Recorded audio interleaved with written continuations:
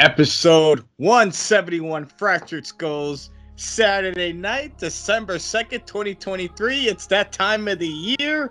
It's Christmas season. Aren't you excited? Bah humbug. Sometimes. I don't know. Christmas just kind of brings up weird vibes for me personally. That's what happens when you don't have much family. Well, let me try to lighten the mood up for you a bit because we got some news stories and involves your favorite company, Disney. So let's check it out.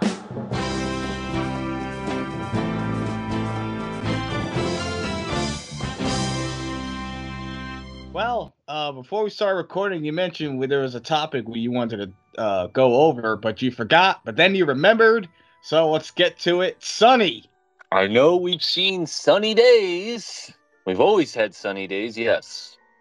Tammy Sytch, known professionally by the name Sunny in the WWF, who was the most searched name on AOL at the time, is now going to be serving 17 years in prison for killing a 75-year-old man behind the wheel. And you may be wondering to yourself, well, how did we get to this point?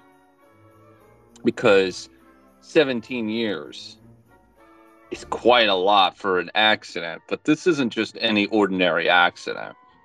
Tammy Sytch, dating back to 2012, there was 1 month alone where she got arrested 5 times. This woman has been a complete and utter mess for a long time now, even before this, dating back to maybe around the early 2000s, where she developed pancreatitis and started to balloon up, and then her partner, Chris Candido, who she had been in a relationship with since the time she was 18, passed away in 2005 due to a blood clot. But there was a period between, I would say, the years of 2006 to about 2011 where it looked like she got her shit together. She looked good. She seemed good. She got herself back into shape. She was inducted into the Hall of Fame in 2011. Everything seemed great. But then all of a sudden in 2012, it just took a turn for the worst. So the problem is that she was constantly getting hit with DUIs left and right. It got to a point where even with a suspended license, it didn't matter. She'd still get behind the wheel, get drunk, and then start driving, and then get caught. It was to a point where this woman was a ticking time bomb. And sure enough, she rear-ended a 75-year-old man while under the influence, again, killing this man. And it's not like this man, supposedly, from what I heard, this man was in very good health at 75 years old. So it's not like he was on his deathbed already. Even if he was, wouldn't justify the death. It got to the point where they wanted a harsh punishment for her because it was clear as day with all the plethora of chances that she was getting to get out of jail free cards that she was getting. She wasn't learning her lesson. So I can't remember exactly what it was because one of the charges, she got 10.5 years and the other charge was 7 years. I think one of them was involuntary manslaughter and one was DUI with a suspended license or some shit like that. And 2 of those years has already been served while she has been in prison because she was released on bond, and then 6 days later the bond was revoked because they felt like she was just going to get behind the wheel again because she has proven that she is untrustworthy. So she ended up with 17 years. And I feel no sympathy for this woman. Absolutely zero. Any person that's defending her, go fuck yourself. This woman has gotten so many chances that regular Joe Schmoes like you and I would never get if we committed the same exact act that she got. But because she's Sunny, because she's Tammy Sytch, because she was once a famous pro wrestling star, the fact that is what gets her out of jail is ridiculous to me because it showed that she had little regard for the amount of chances that she had to get her shit straight. So now she can serve it in prison up until she's in her mid-60s. I mean, this has been a long time coming. She should have been in jail years ago, and we kept saying it was just only a matter of time before someone ends up getting hurt or worse, killed. And unfortunately, that's happened here. I hope she serves the entire 17 years. I think they said she might be up for parole, possibly after 10 years or something like that. Well, no, she has to serve the 15 years because this was in Florida. There is no parole in this. And Okay. after the 15 years, she has to serve 8 years probation. Okay. The fact that somebody had to die before the fucking police of any regard could do anything about this. The fact that she had been caught several freaking times and she got this, a slap on the wrist. It boggles my mind that we had to get to the point where she killed a 75-year-old man. Now, some could argue, and I don't think it's a plausible argument, but I can hear somebody arguing, well, it was a 75-year-old man. Oh, it's not that bad. The guy was 75. He was going to drop any day now anyway. Big deal. But now, could you imagine if she killed a child? That's where we were getting to this point. Because nobody wanted to do anything about it. They wanted to just wipe their hands clean or say, well, it's Sunny. It's Sunny. She's Sunny.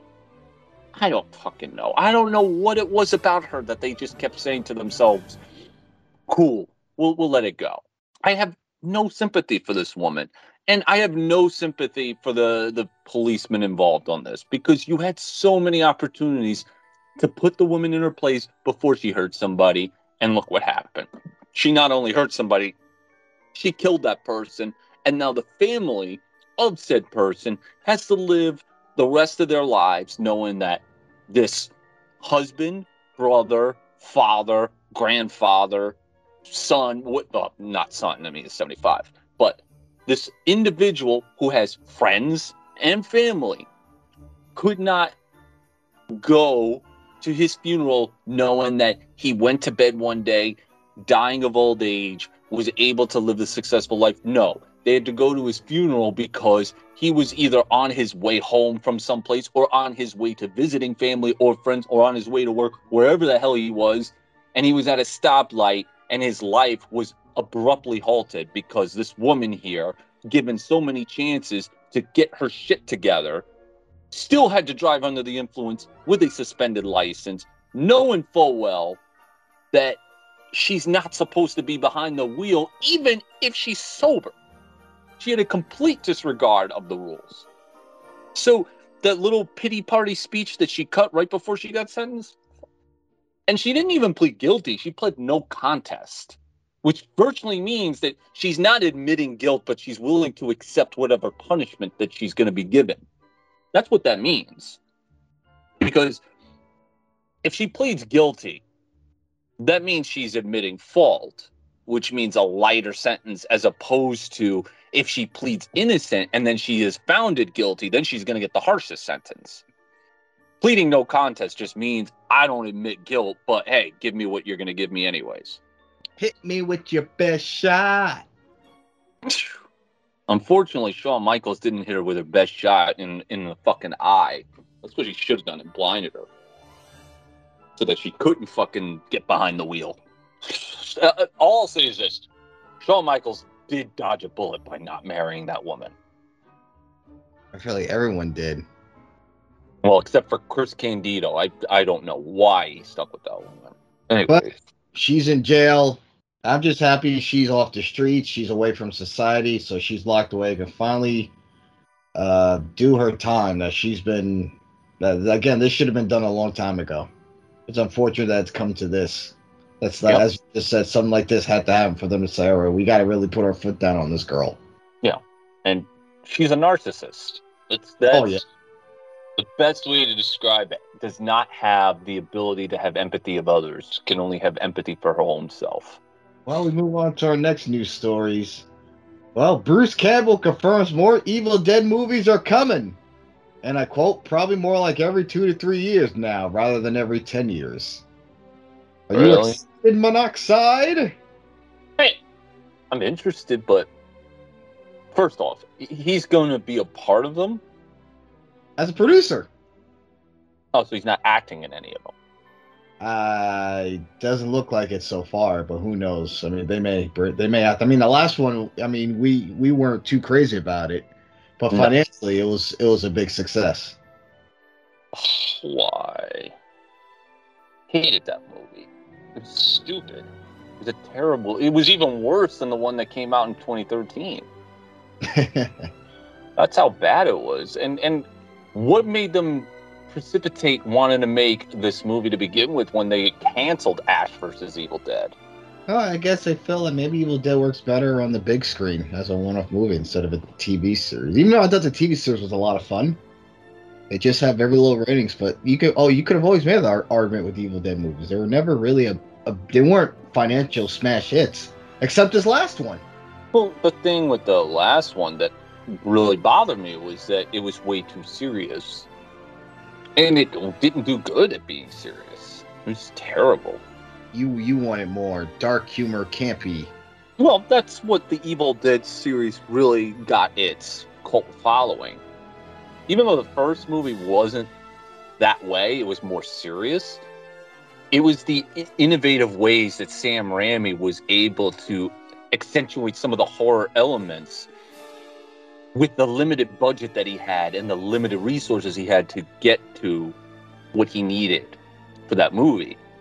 And if you really think about it, would you say the first Evil Dead kind of opened that door to the 80s horror movies that had become so accustomed to what we know? Yeah, you could say that. Yeah, I would say Evil Dead was the inspiration to what we saw in the 80s, because I'll definitely agree with Mario over there that the 80s was the best time for horror movies. Well, yeah, that was definitely horror was definitely at its peak. I mean, because you had the horror characters, the Freddy, the Jason. I guess Michael too, but that was definitely more Freddy and Jason territory because they had the most sequels. And technically, Michael came out in the 70s. Yeah, late 70s. Yeah. Yeah, he kind of the Halloween was they kind of laid the floorboard. Mm-hmm. Yeah, and I think Jaws came out in 80. At least sequels, yeah. Child's Play. Child's Play, he came out in the late 80s. Yep, we got Chucky.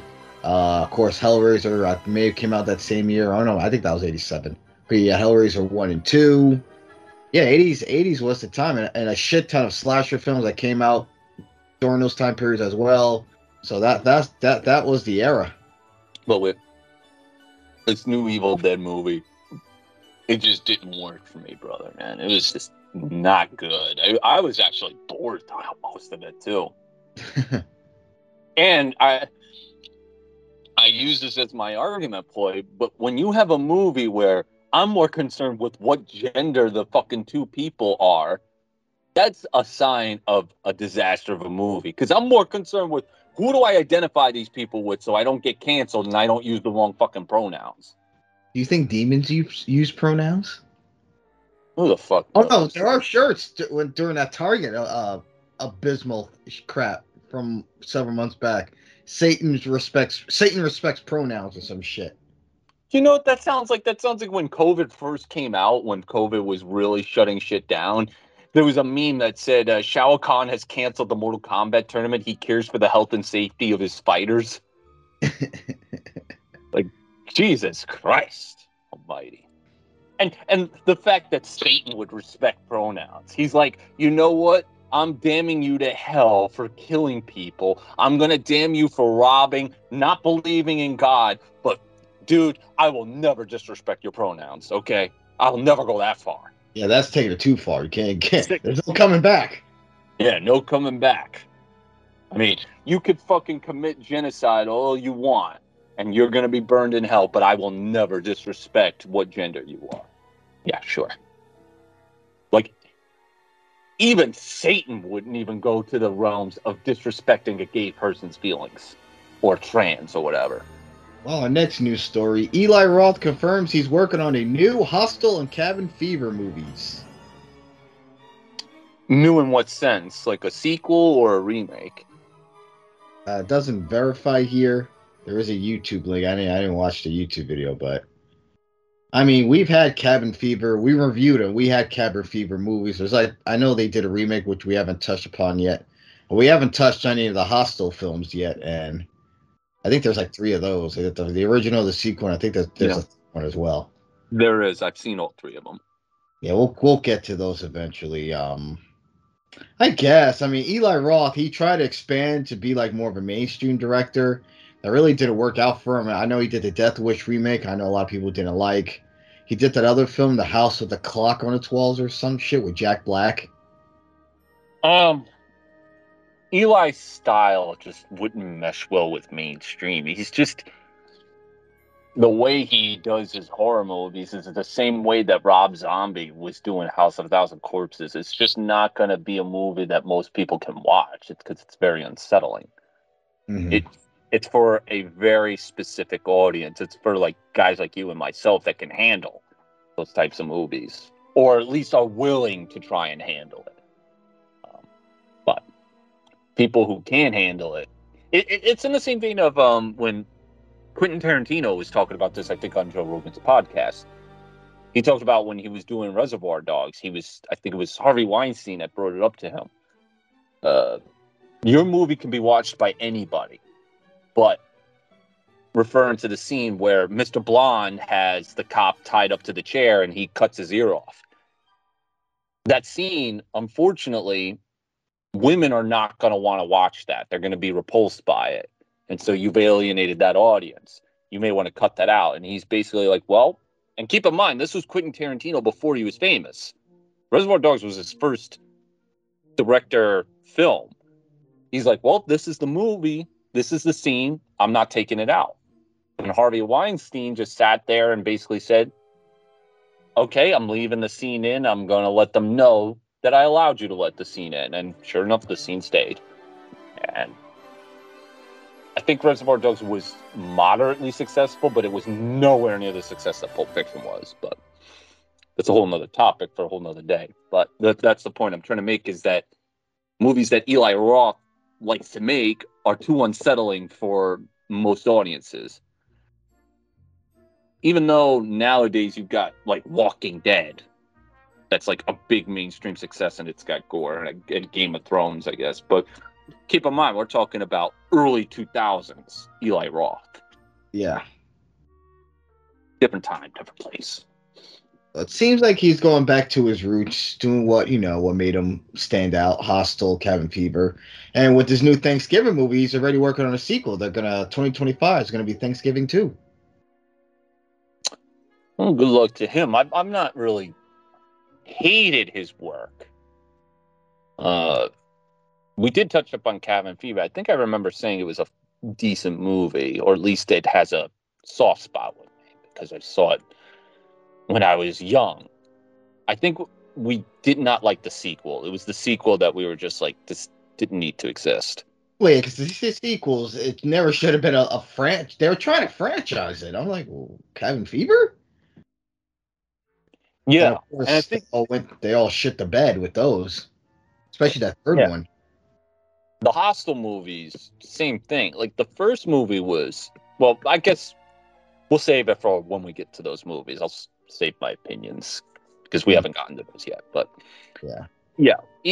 Eli Roth is, like I said, is an interesting director because his style, from what I've seen with Cabin Fever and Hostel, he's kind of like he really challenges the audience and their wit to be able to watch some of the unsettling scenes in his movies.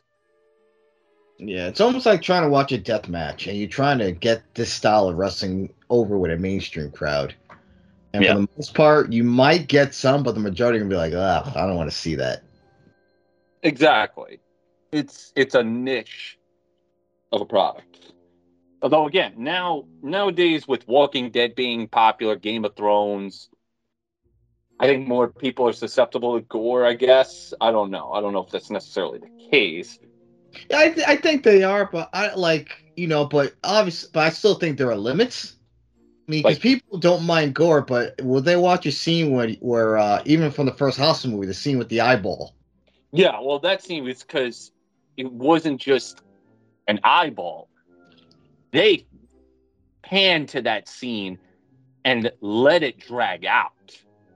It's not like just a one and done quickie wham bam thank you, man. That scene goes on. Yeah, because it's supposed to sell how uncomfortable this thing is. What he's gonna do, yeah. So that's enough. Same thing with, like, let's say Last House on the Left, which we've talked about on here. There's a rape scene, which is pretty unsettling. So, yeah, if he's going to go with another Hostel and another Cabin Fever, we'll have to wait and see, because we don't even know if it's going to be a remake or just a follow-up. Mm-hmm. I wouldn't be surprised if it's a remake, at least with Hostel. I don't know. We'll just have to see. Yeah, because the third Hostel, I can't remember what year that came out, 2010-ish, I think. So I think it was like straight to on demand. I don't think it got a theatrical release. I think you might be right on that. But the first two, because I know I saw the first one in theaters. The second one, I think I just watched on LimeWire or something when that was still a thing. I think I got it through Redbox. Oh my God, does Redbox still exist? I think they do. At your local 7-Eleven. My local 7-Eleven doesn't carry Redbox. I know the 7-Eleven by Anthony Get Going does. Oh, see, now I got you saying Anthony Get Going. I don't say it like that. I said it just for that one time. I don't say it casually. Yeah, well. He's going to hear this, and then he's going to be like, oh, God, I fucking hate Steve for coming up with that. Oh, yeah. You made an enemy out of him with that. All right. Well, then I'll make sure next time we get him on this podcast, the first thing I'm going to be like is, hey, Anthony, get going. Anthony, we got a new show. Let's get going. Yeah. Instead of let's check it out. Hey, let's get going.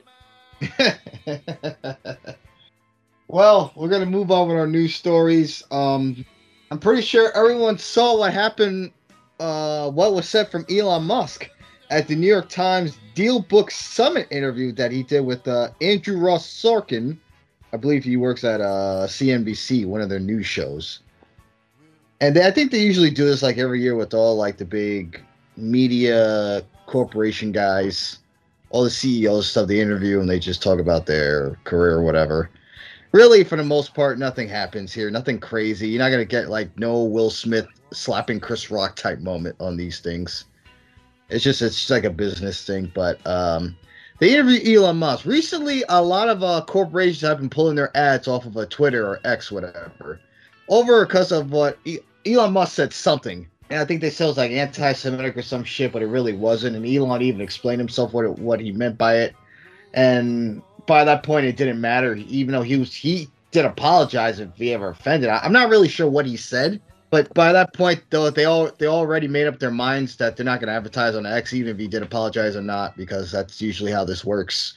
So they interviewed him on this thing. I think Bob Iger was at this interview as well. He was interviewed right before Elon Musk came up, and they talked about how basically they feel like how do you feel that well, I'm just going to play the clip. Public perception that, and you're clarifying this now, but there's a public perception that was part of a apology tour, if you will. This had been said online. There was all of the criticism. There was advertisers leaving. We talked to Bob Iger today. Stop. You hope don't advertise. You don't want them to advertise? No. What do you mean? If somebody's going to try to blackmail me with advertising, blackmail me with money, go f*** yourself. But go f*** yourself. Is that clear? I hope it is. Hey, Bob, if you're in the audience. Well, let me ask you then. That's how I feel. Don't advertise. I'll stop it right there. So this is literally the definition of having fuck you money, where you could say that kind of things. Look, this goes back to what I said on a previous episode. Because you mentioned just before you played that clip, he said something that was perceived as anti-Semitic. He apologized, and they wouldn't accept his apology. They're going to pull out, right? This is exactly the pinpoint moment that I'm explaining to people when they say, "Oh, it's not cancel culture is accountability culture. We're just holding people accountable for their actions. No, it's fucking cancel culture. I'm going to sound like a complete and utter fucking prick because this is the Aries in me. It is factually 1,000%. You can't argue with it because you are 1,000% wrong. It is factually cancel culture. Why? Because if it's accountability culture, you would have accepted his apology. You would have said, okay, learn from it in the future and understand that that's not acceptable. If he's going out there and apologizing for his said behavior, and you're still going to hold him to the same precedent as if he didn't apologize and felt he was right in his claims, and then pull out your advertisement, then you can't sit there and say it's accountability culture because you're going out of your way to try and hurt the man. So to say it's not cancel culture, it's accountability culture, you are 1,000% factually wrong. You can't argue against this. It is cancel culture. I don't understand how I can make this any more clearer. Because to go out of your way to make sure that the man who probably didn't say anything really anti-Semitic, you just wanted to dig deep into something that he said and make it much worse than what it actually is because you have this obsession against him.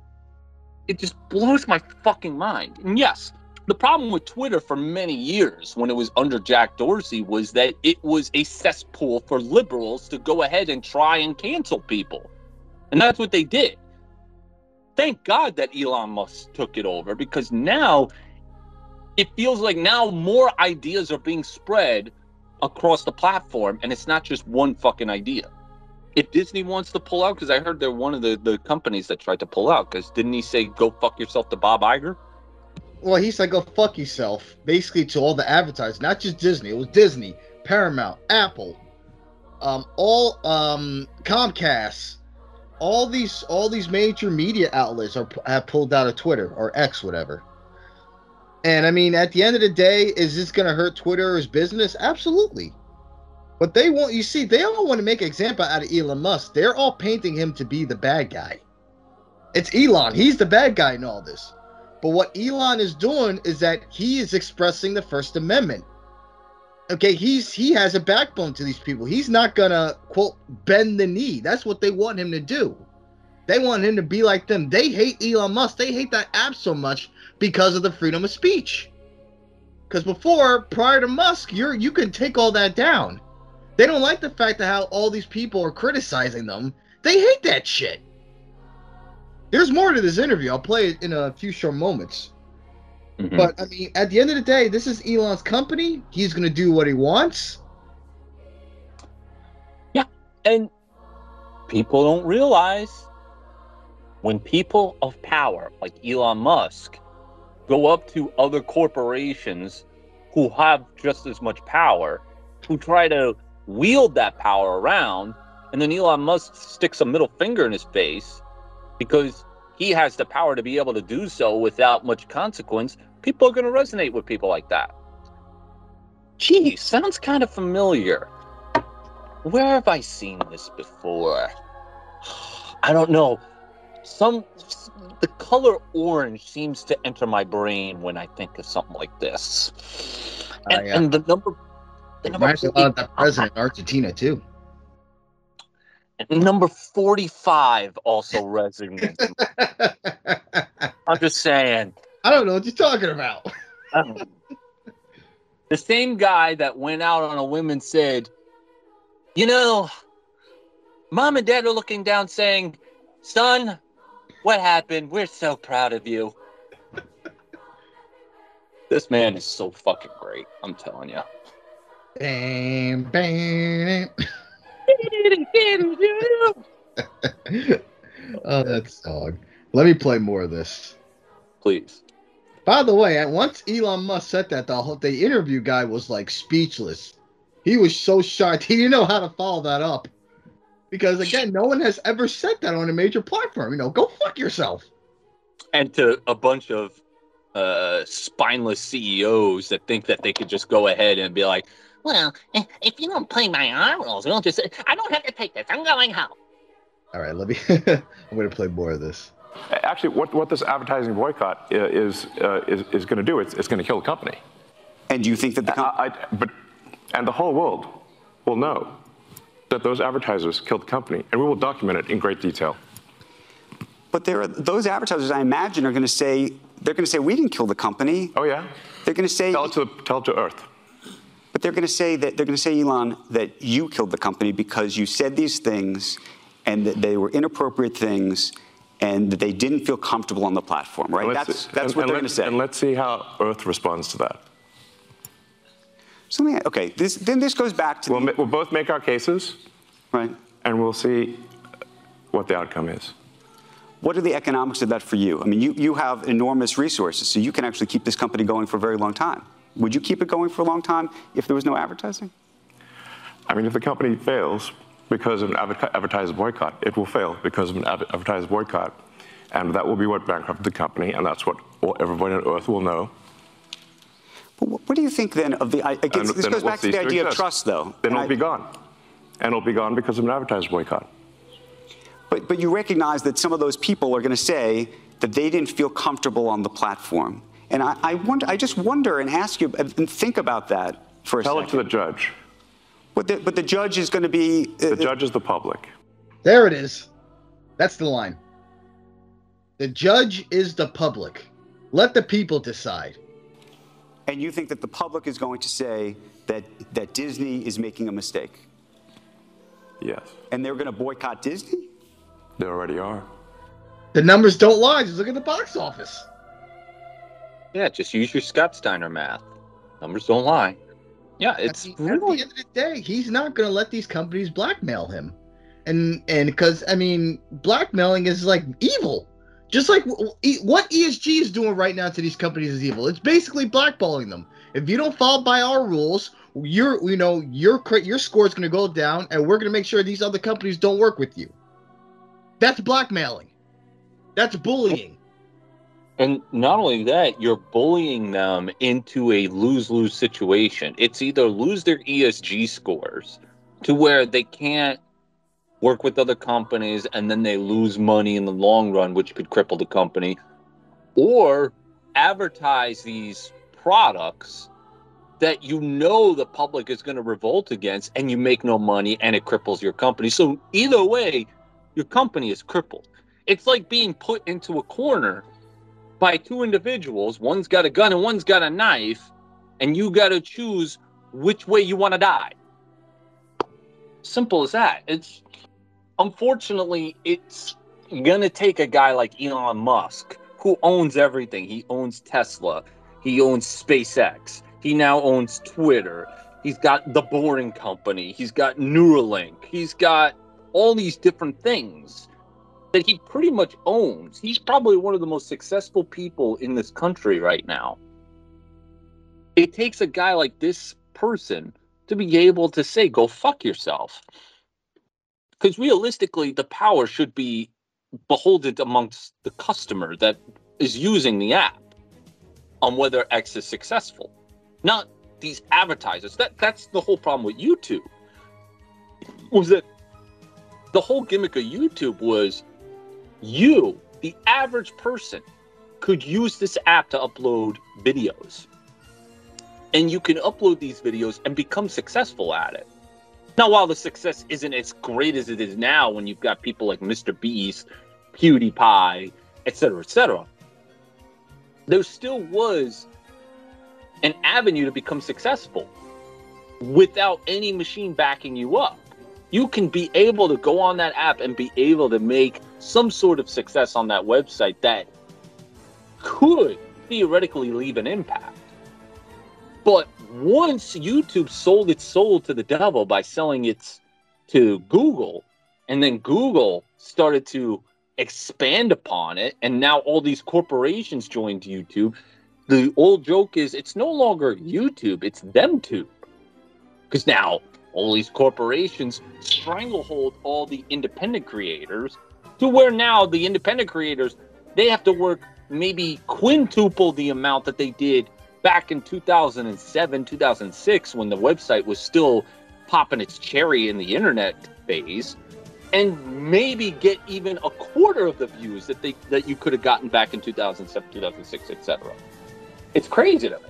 But yeah, now it's no longer a matter of what the customer wants. It's what the CEOs of these companies want.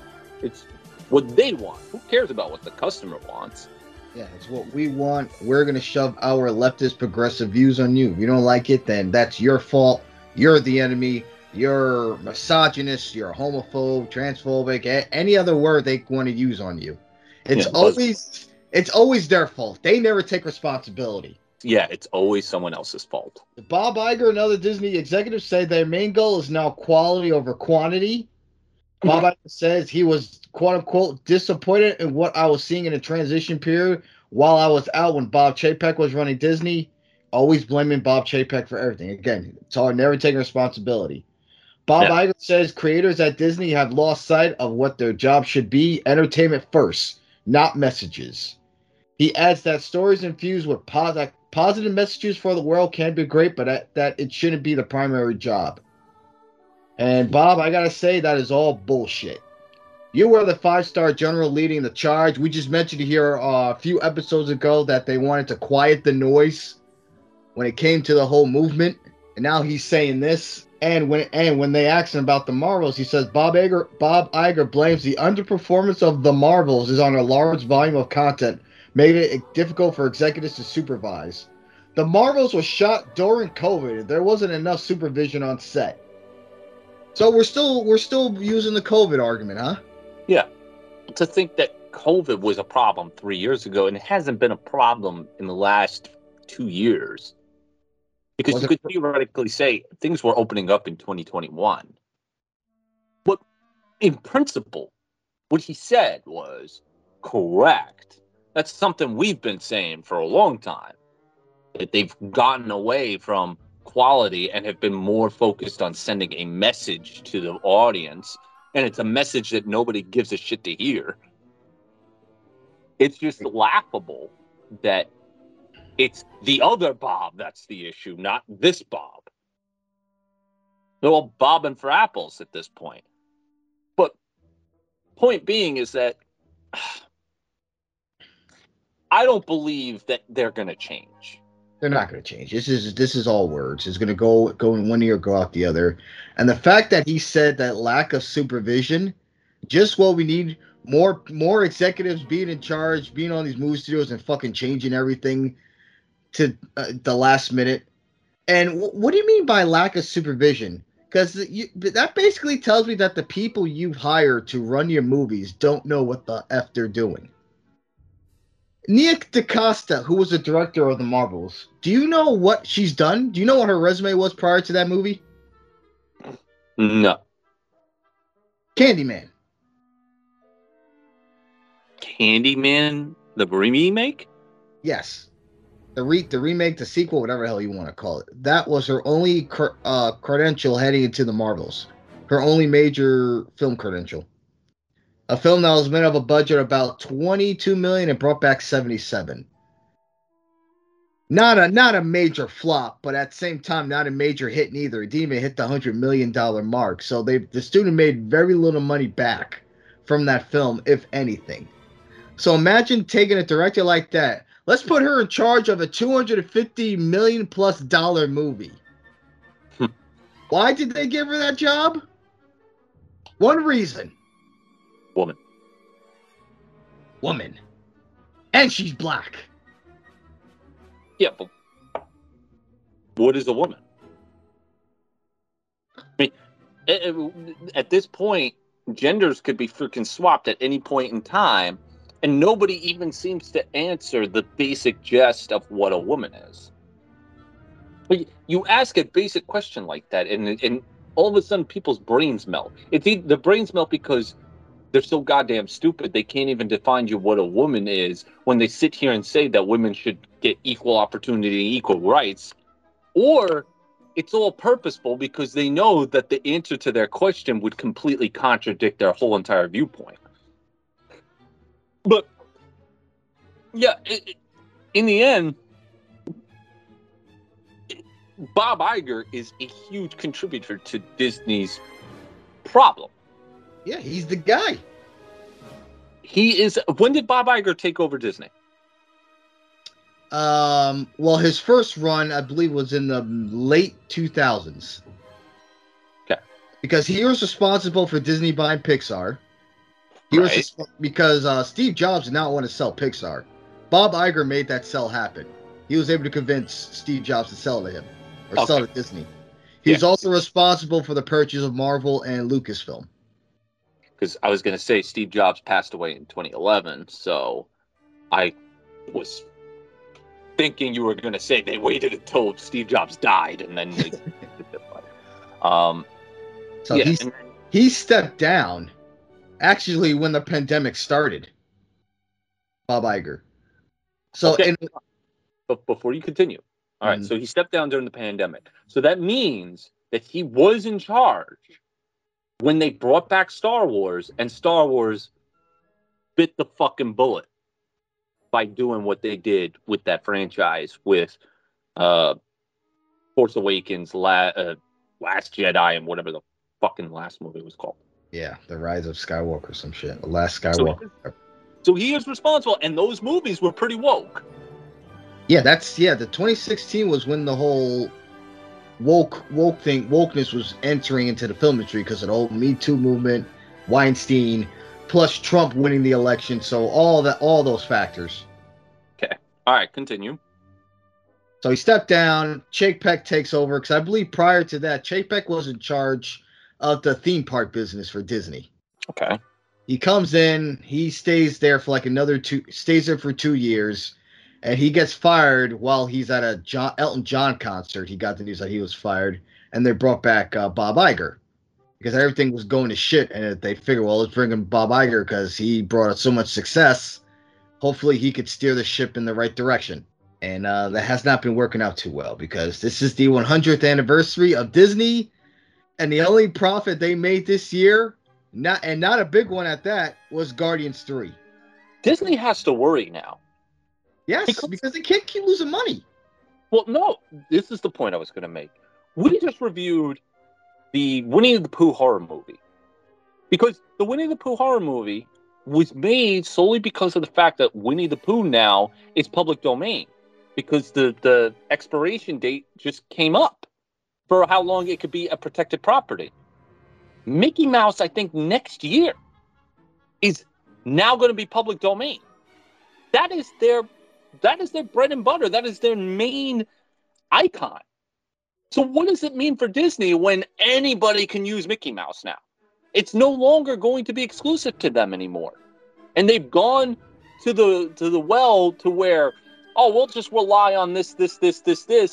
But they've already soiled a lot of their franchises. But the one thing you'll always count on Disney is Mickey Mouse. And now next year, he's no longer going to be their exclusive property. So what does it say for Disney when they're going to lose the most iconic? It would be like if Nintendo no longer had Mario as their exclusive guy. So they've really fucked themselves in the ass on this one. I mean, they've race swapped, they gender swap, and to a worse extent, you got Snow White, and now you got Daily Wire that's doing their response with their own version of Snow White. To the point, Disney, it felt like they had to rush like a photo of Snow White being surrounded by the 7 dwarfs just to kind of hopefully try to win some people back. I mean, could you imagine if the Daily Wire Snow White does better than Disney Snow White? I'm not saying it is because obviously Daily Wire is a much smaller scale compared to fucking Disney. But that's where we are right now. Here's the other problem though, because like they replaced it with dwarves. The problem is that Rachel Ziegler just keeps making herself super unlikable. She's constantly going into interviews acting like a spoiled Gen Zer and showing no appreciation for the role that she's got. That's where the main issue is. You can replace the dwarves. Well, first off, you already shat yourself in the toilet already, because we already complained that the the cast that you put on there are not dwarves. They're regular people. All right. They're going to go with regular people, or regular magical creatures, or whatever the fuck they were called. All right, now you're going to go back to dwarves. That's Hollywood, baby. Well, now those fucking people are out of a job, too. At least I think they are, because I don't know what's going on. They may have another part. I don't know. I really don't know, because they pushed the whole movie back. So it ain't coming out for like another 2 or 3 years, or whatever the fuck. So I wouldn't be surprised if they end up reshooting the whole movie. It wouldn't be the first time for Disney. I mean, they're doing that right now with the new Captain America movie. Yeah, and at this point, the movie may fly. The dwarves part is a problem, but it's now become the least of the problem. The main problem is the main person playing Snow White. She's just super unlikable. Yeah. That would be like if you did a Disney movie based on, let's say, Cinderella. And I think I may have the actress wrong, but I think you've criticized her in the past for being unlikable, but like a Jennifer Lawrence plays that role. Cinderella is supposed to be a likable person. You're supposed to resonate with her, whether male or female. I mean, obviously the females will resonate more with her or want to resonate with her more. But if you pick an actress that's super unlikable to play that role, and then she's going into interviews showing that unlikable nature, you're not going to want to go see that movie. And Rachel Ziegler has shown that she's a very unlikable person. She would serve better as the fucking witch. Yeah. Yeah, basically. So, I don't. At this rate, Disney is their own fucking worst enemy. They slept in the bed with these people that are making them go ahead and spread these messages. So now, if they're in bed with these people, and now Bob Iger, let's just say his intentions are 100% accurate, and we need to go back to quality and all that. How are you going to do that? Oh, I know how. We're going to bring back Robert Downey Jr. and the original Avengers, because that's literally all Marvel has left in their playbook. And when you bring him back, are you going to bring him back and his character is going to be an old, decrepit man who can't do shit, and then a female Iron Woman is going to come along and take his place? That sounds like something they would do. They will sacrifice all their legacy characters to the message. Well, that's the problem. It's not even so much that Han Solo and Luke Skywalker all got killed off. They desecrated those characters and brought in these new ones and said, you have to like these, forget these old ones. There wasn't a passing of the torch moment. Bullshit, man. Come on. That was a passing of the whip. Fuck. Yeah, Disney is in a huge crisis right now. They don't know what to do. Bob Iger says quality over quantity. Right now, these are just words. Actions speak louder than words. We're going to see what's going to happen in the next couple of years, because there's only one MCU movie coming out next year, and that's Deadpool 3. And right now, a lot is weighing in on that movie, because that movie's going to really kind of set the stage of what the future is going to look like for the whole Marvel universe. Yeah, and they better hope that they don't overwoke that movie, because we already know that Deadpool is not a woke character. No, he's not. He's not. I mean, it's supposed to be an R-rated movie. They got Hugh Jackman in. He's playing. He's coming back as Wolverine. So, we're gonna see what's gonna happen with that, and that's just for Marvel. What about Lucasfilm? What about Pixar? What about their Walt Disney Animation Studios? Wish just had a 79% drop. It's doing worse than Strange World did last year. And Strange World had all the wokeness to that movie. Yeah, because people have lost faith. These movies are not good. They're not good. They lost their as you mentioned in the last episode, they lost their trust with the customer. No normal American family is going to want to watch these movies. Yeah. Who's going to want to watch some angry butch-looking feminist that's all in your face saying that you are an evil, reprehensible person because you represent old-school American values? Who the fuck is going to want to watch that? Or who's going to want to watch somebody telling them that you're an evil oppressor because you've got white privilege? It's ridiculous. It is. Yeah. Oh, I know we mentioned Doctor Who in our last episode. I forgot to mention to you that the Disney company had involvement in that. Gee, what a surprise! And But yeah. it's also been noted that they did send in notes to the Doctor Who people since they co-financed it, and I know it's on there at Disney Plus. So what a surprise! In that, that I mean, I'm pretty sure that show was already woke prior to Disney getting involved, but I mean they really made it too obvious. Yeah.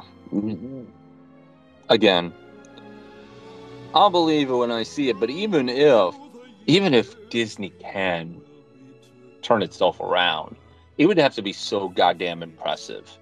And it's gonna take years.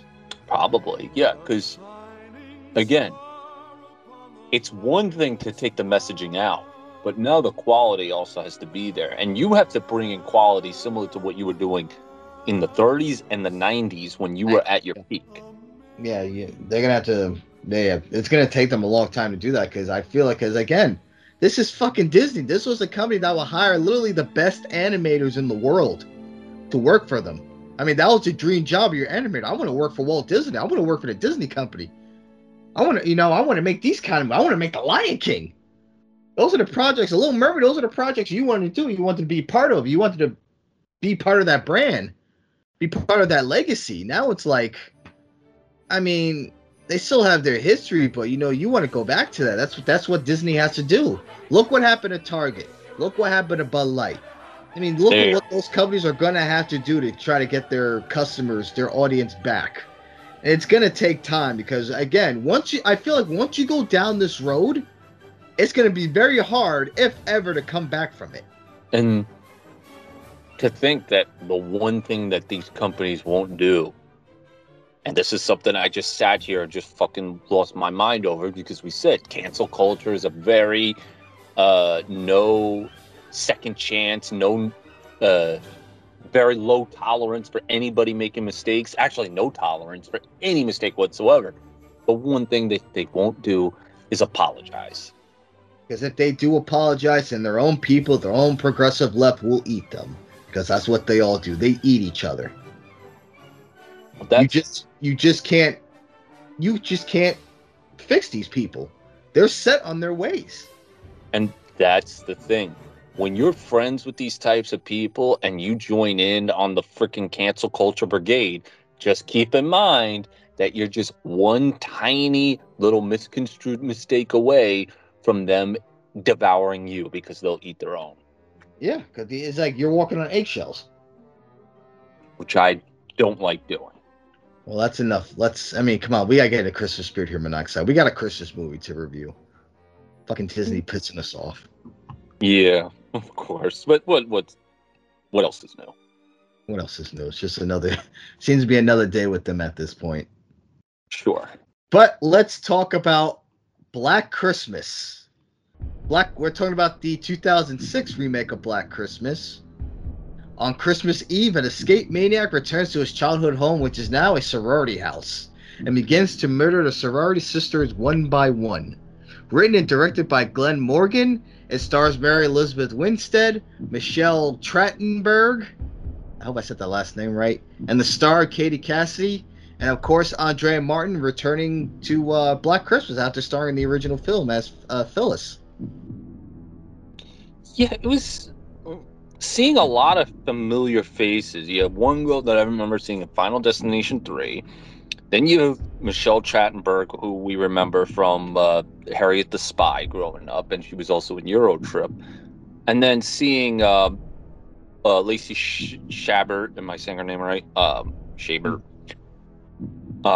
Face-wise, I don't remember her, but she was one of the voices in Wild Thornberrys. So, yeah, seeing a lot of familiar faces, that was quite interesting. But and the one girl that was puking, she's got to puke. She was in Final Destination as well. I think you just said that.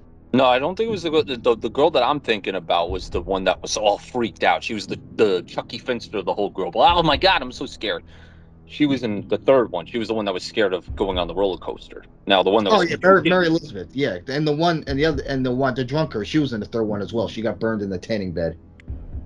Oh, okay. Yeah, that makes sense. And funny enough, Glenn Morgan is the producer of those movies. Interesting. And not only that, those two movies, Final Destination 3 and this, came out around the same time. Yeah, would you like to take a guess what they all have in common? What country they were filmed in? Does it have a maple leaf on the flag? Yes, sir. Of course. Yeah. And the one actress, I guess the older sister that later came in looking for Claire. Claire. She was in the first movie, the first Final Destination, in the house. Interesting. She was the teacher. Yes, I remember what character. I knew she looked familiar. So yeah, we got a lot of Final Destination actresses, all pretty girls. A lot of pretty girls in this movie. And of course, the film had to be filmed in the same country that Bret Hart was screwed in. Yes. Came out the same year he got inducted into the WWE Hall of Fame. Correct. 2006. I'm just wondering, why did you choose this film over the original for us to review? Because we already saw the original. Did we? Oh yeah, we did. That's right. We did. Yeah, you weren't crazy about it. That's right. Okay, I do recall we watched the original, and I did not. That was the one where the killer really wasn't revealed, right? No, remember they did a lot of POV shots of him like walking in. It was something that Carpenter copied. Right. Okay. We've done so many episodes that all these movies start to blend in together. Right. Okay. Well, originally we were supposed to do another film in place of this, but Shudder literally the day after you watched it took it off. Yes. Somewhat. Yeah, the film I'm talking about is Deadly Games, Dial Code Santa Claus, or Game Over. The film has several titles to it. But I was very disappointed because I was really looking forward to doing that review with you, and you haven't seen it. And then the day, which was earlier today, you were going to watch it, you kept messaging me, it's not on here. I'm like, what are you talking about? It's got to be on there. It's been on here the whole effing time. Why would it not be there? And son of a bitch, it's not there. Yeah. Bastards. So I figure I'll go with Plan B. Because Black Christmas was on the list of Christmas films for this month. So we'll just have to, we'll find another Christmas Horror 2 review. I know I got another one up my sleeve. But I guess we get a head start. So we got the 2006 Black Christmas. And I'd first seen this film when it came out. I went on DVD. I can't believe this movie is almost 20 years old. Shit. Yeah. And it's interesting seeing some of these actresses such a young age, specifically Michelle Trachtenberg, because, yeah, we remember her from Harriet the Spy as a kid. Yeah, she's done. I know she's done a lot of Nickelodeon shows. She had a recurring role on Pete and Pete. I know she did the Inspector Gadget movie. She did Ice Princess. She unfortunately she never really made it big. As far as I know, she hasn't had a career where once she became an adult, she became a fucking train wreck like Lindsay Lohan or Amanda Bynes. So yeah, at least she never went down that route. Yeah, the blessing is, and I'm knocking on wood, she seems to have lived a relatively decent existence. But this film that we're reviewing, I don't know what to make of this. Well, one of the companies behind the film is 2929 Productions, which is co-owned by Mark Cuban, which explains his producer credit. So, the best way to explain the film's premise is because in the first, I would say, third of the film, there's a lot of back and forth between what's going on in present time and flashbacks to how we got to where we are. So we'll just talk about the past first, and then we'll talk about what's going on in the present time, because it's all like constant back and forth. So the killers at hand is a guy by the name of Billy Lenz, who was born with a rare liver disease that makes him look yellow. Now, when I say this, that people are going to interpret that as racist because Asians. But no, this is a white man that just happens to have yellow skin. He looks like out of what was that one orange character from Sin City? Oh, yeah, I know exactly what you're talking about. And it wasn't, I thought it was yellow as well, but he turned yellow because of being shot in the dick or some shit in the early scene. That was the same kid that was in that one movie that we reviewed where he becomes warped into the town. I forgot the name of it was. It was where a bunch of ne'er-do-wells become like upstanding gentlemen, but they become mind warped. That was the same actor. I forget. Anyways, but Billy Lenz has a weird liver disease, and the father is okay with him, obviously, but the mother just hates his existence. And they show this periodically throughout the years.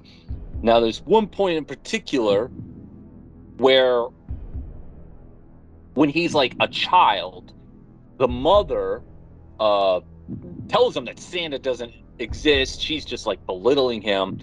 And the father says, there's a present upstairs for you from Santa. So, whatchamacallit, kid goes upstairs, opens it up, and it's like one of those little kaleidoscopes or whatever, or telescopes that you can see.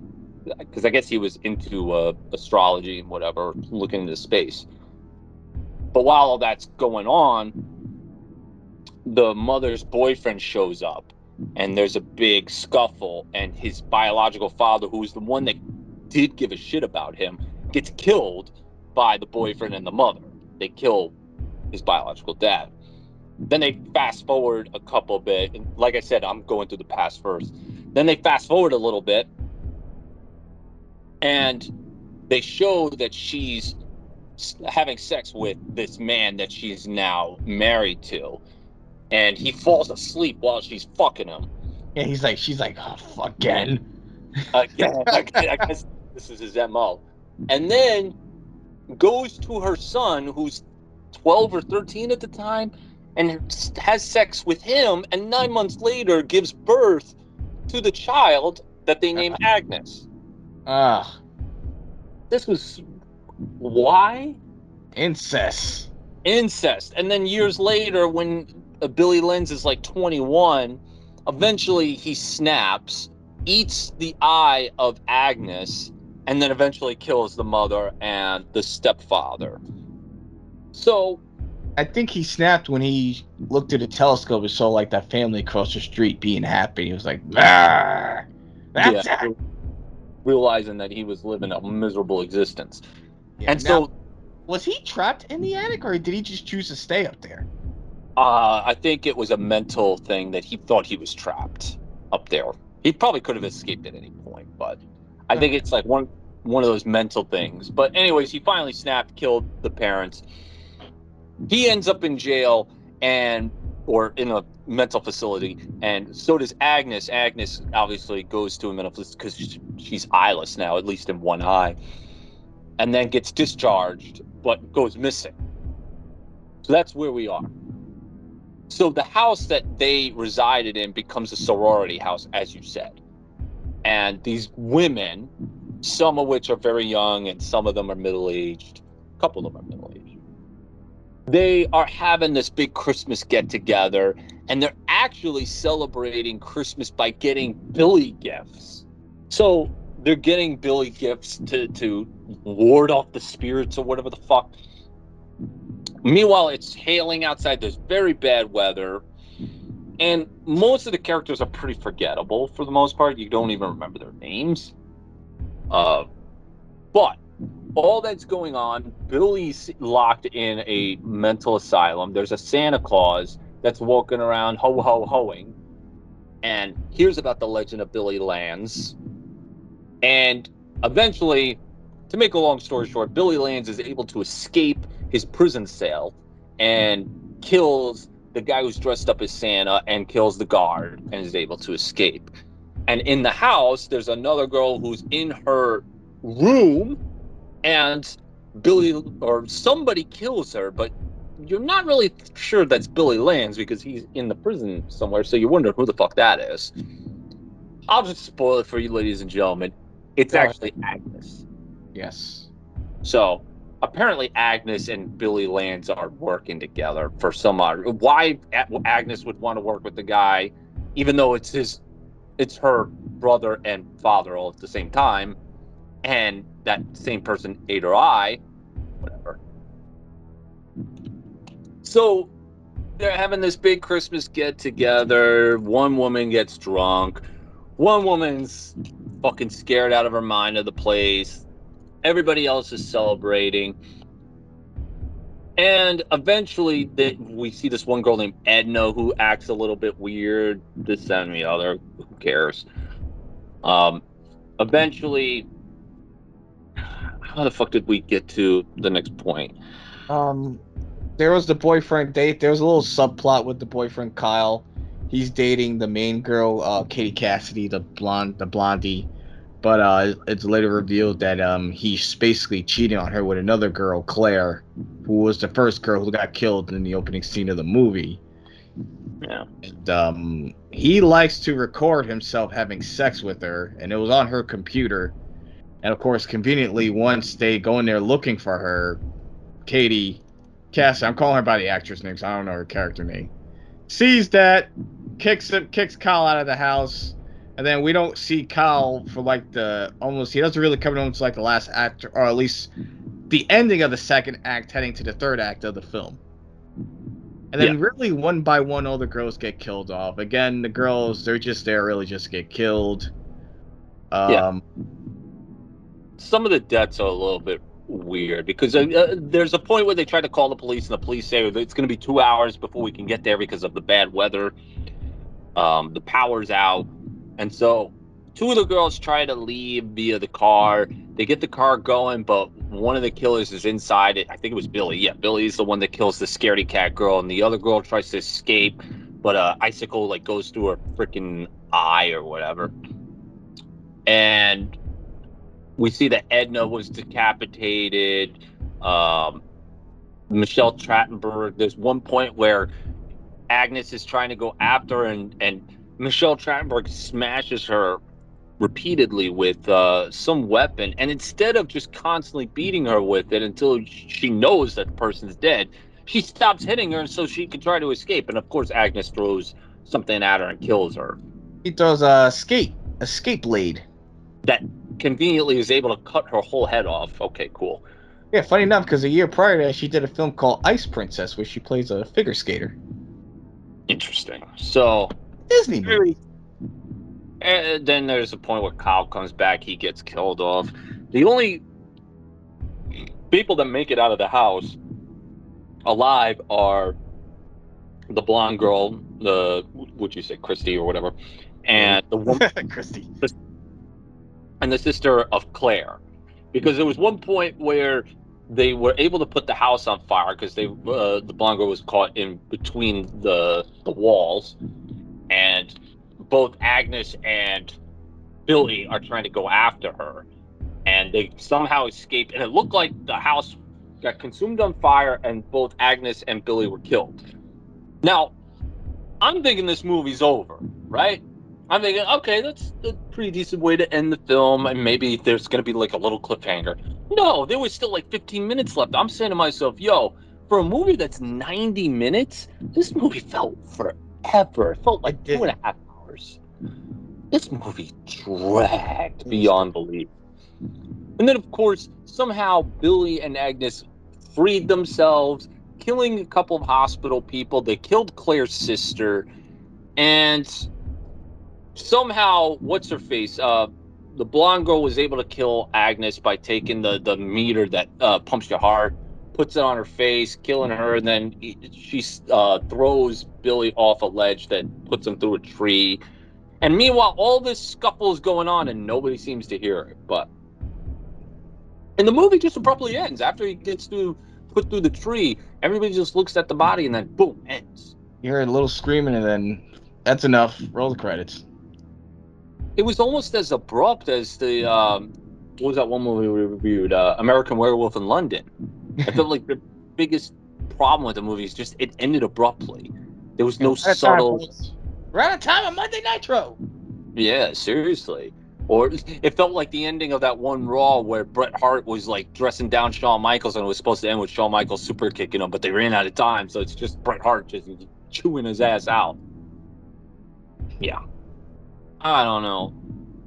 I thought there were elements that they did right that I think horror movies should do, which is they build it up and build it up and build it up, and then they wait until maybe the 15-minute mark where the real horror really begins, the big chase.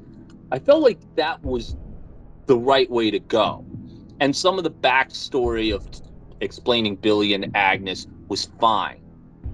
The problem was, execution-wise, the film dragged. None of the characters that were in the current landscape, the ones that we're supposed to care for, the people that are going to run for their lives, none of them mattered.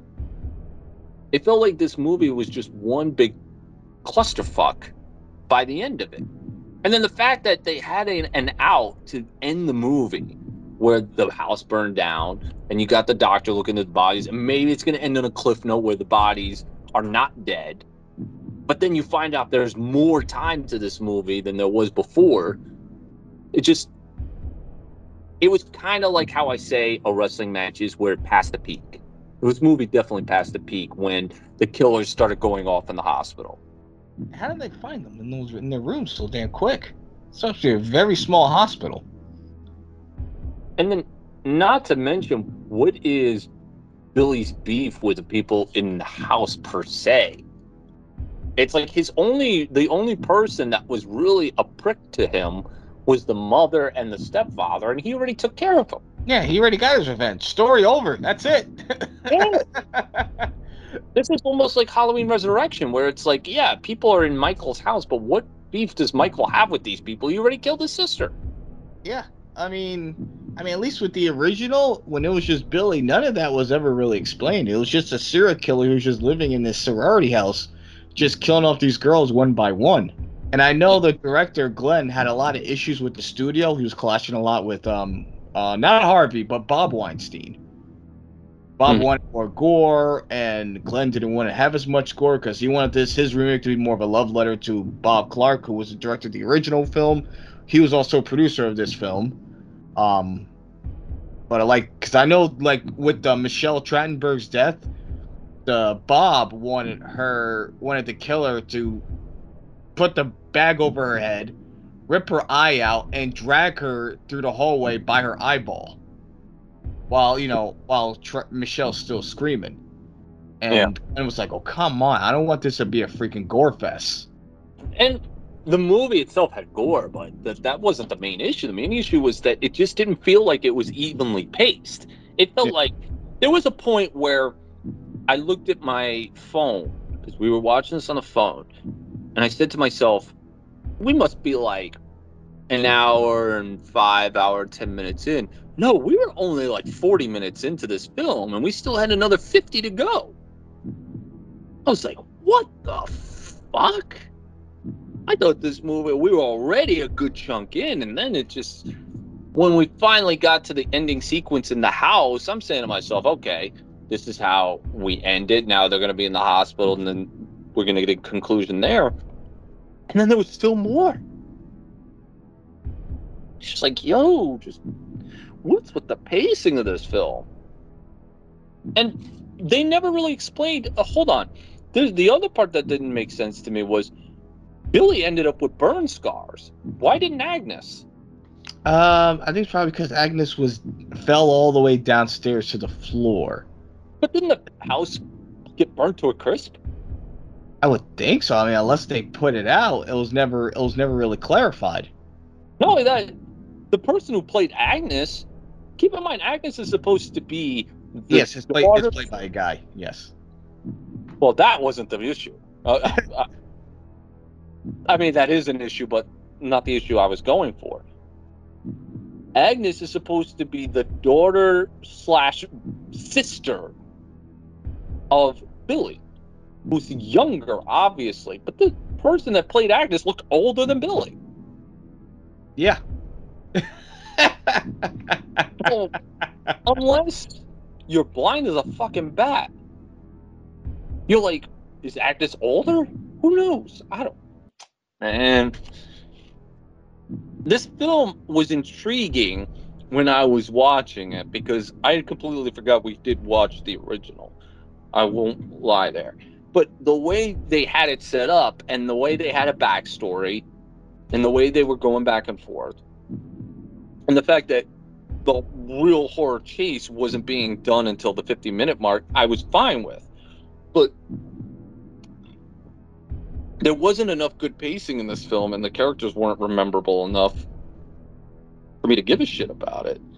So by the time the film was over, I was just like, God, for a movie that was 90 minutes, that felt like an eternity. Yeah. Any death scenes that stand out to you in this?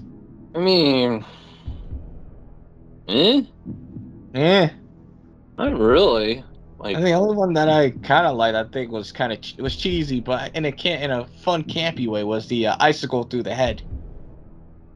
Yeah, but that was an accidental death. It wasn't even like they committed it. Yeah. It was like, it's similar to when we reviewed Jason X, and when Jason becomes Uber Jason, he's supposed to be this powerful being, and yet Uber Jason didn't even end up killing anybody. Everyone killed themselves. I don't know. This film didn't work for me, brother. Yeah, I thought I would enjoy this a lot more, I guess, because it's been such a long time since I've last seen it. Mm-hmm. And I'm like, this is really not good, because it has a pretty low score on IMDb. I figure, okay. I mean, I see why a lot of people didn't like it. After watching, I'm like, yeah, I'm kind of on that same boat with them. I thought this would have like it's so bad it's good, in a campy, cheesy kind of way. But no, it didn't have that. I mean, at least it felt like a Christmas horror film. I mean, the lighting in this was kind of good, if that's anything positive about it. But I mean, they had a lot of pretty girls.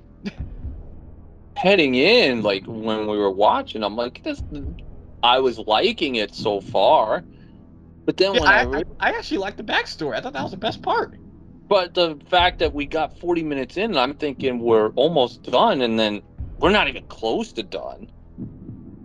And then the part that we're not close to done was not good. It really made the film pretty unwatchable. So, yeah, no bueno. No bueno. So yeah, Agnes and Billy, like, did they ever see each other again after their parents got killed? Like, did they say, hey, let's meet up here in 2006, Christmas Eve. I'll find a way to escape. Don't worry about me. I got that figured out. And meet me there, okay? Hey, I'm still mad at you, Dad/brother, for ripping my eye out at Christmas of 91, you son of a bitch. And if so, how are they able to communicate with each other, especially since one is locked in a cell and the other person's just hiding in that house? Yeah, and how long was Agnes hiding in that house? Apparently since the day that she was discharged. Or he, or it, or shit, or whatever. Fuck. It shit. Yeah, I'm actually going to have to say skip this one. Yeah. No bueno. Yeah, no bueno. This is not good. Not good at all. I know the director, Glenn Morgan, was dissatisfied with the final film. He hasn't directed a movie since, because he said if this film would fail, I would give up directing and just stick to producing. And he is a man of his word. He's only thing he's directed after that, I think, was like 3 episodes of like the X-Files. That's that. And the only other film he directed was the remake of Willard with Crispin Glover back in 2003. So he has a total of 5 directing credits to his name. 3 of those being episodes of the X-Files. Yeah, this, like I said, if this was his best shot, then yeah, he should quit directing. This was no good. The pacing was just terrible. Yeah, Bob Clark was trying to wanted to make a direct sequel to his original 1974 film, but he passed away, and that never got off the ground. Maybe it's for the best, because again, a sequel, unless you add more depth to the Black Christmas that he had prior, which didn't have much depth to at least the killer. Yeah, You're gonna have to do it a little bit more precise around the time. You can't do it like so many years later. Yeah, as I mentioned, there's really not much else to say about this one. We reviewed the original, we reviewed 2006. There is one more remake of it that came out 2019. For real? There is another Black Christmas, yes. Jesus Christ! Oh my! We'll get to it. Probably not this year. Thank God. We'll probably save that for next year. It's like every year we'll do a new Black Christmas. I don't know. Please, dear God, is there a red Christmas, a blue Christmas? Well, Elvis did Blue Christmas. Oh, it's most. So, well, on our next episode, we're going to review an anthology film, A Christmas Horror Story. Okay. Another film that was shot in our favorite country, the Maple Leaf. And this one was actually surprisingly good. But that's all I'll say for now. I'll get your thoughts on it on our next episode. So that's going to do it for this one. Overall, we both say skip the 2006 Black Christmas. For sure. Yeah. With that said, from Monoxide, I'm Terminator Travis. What was the big line of the movie? This was a family. Maybe we'll take a line from Christian. Yeah, father.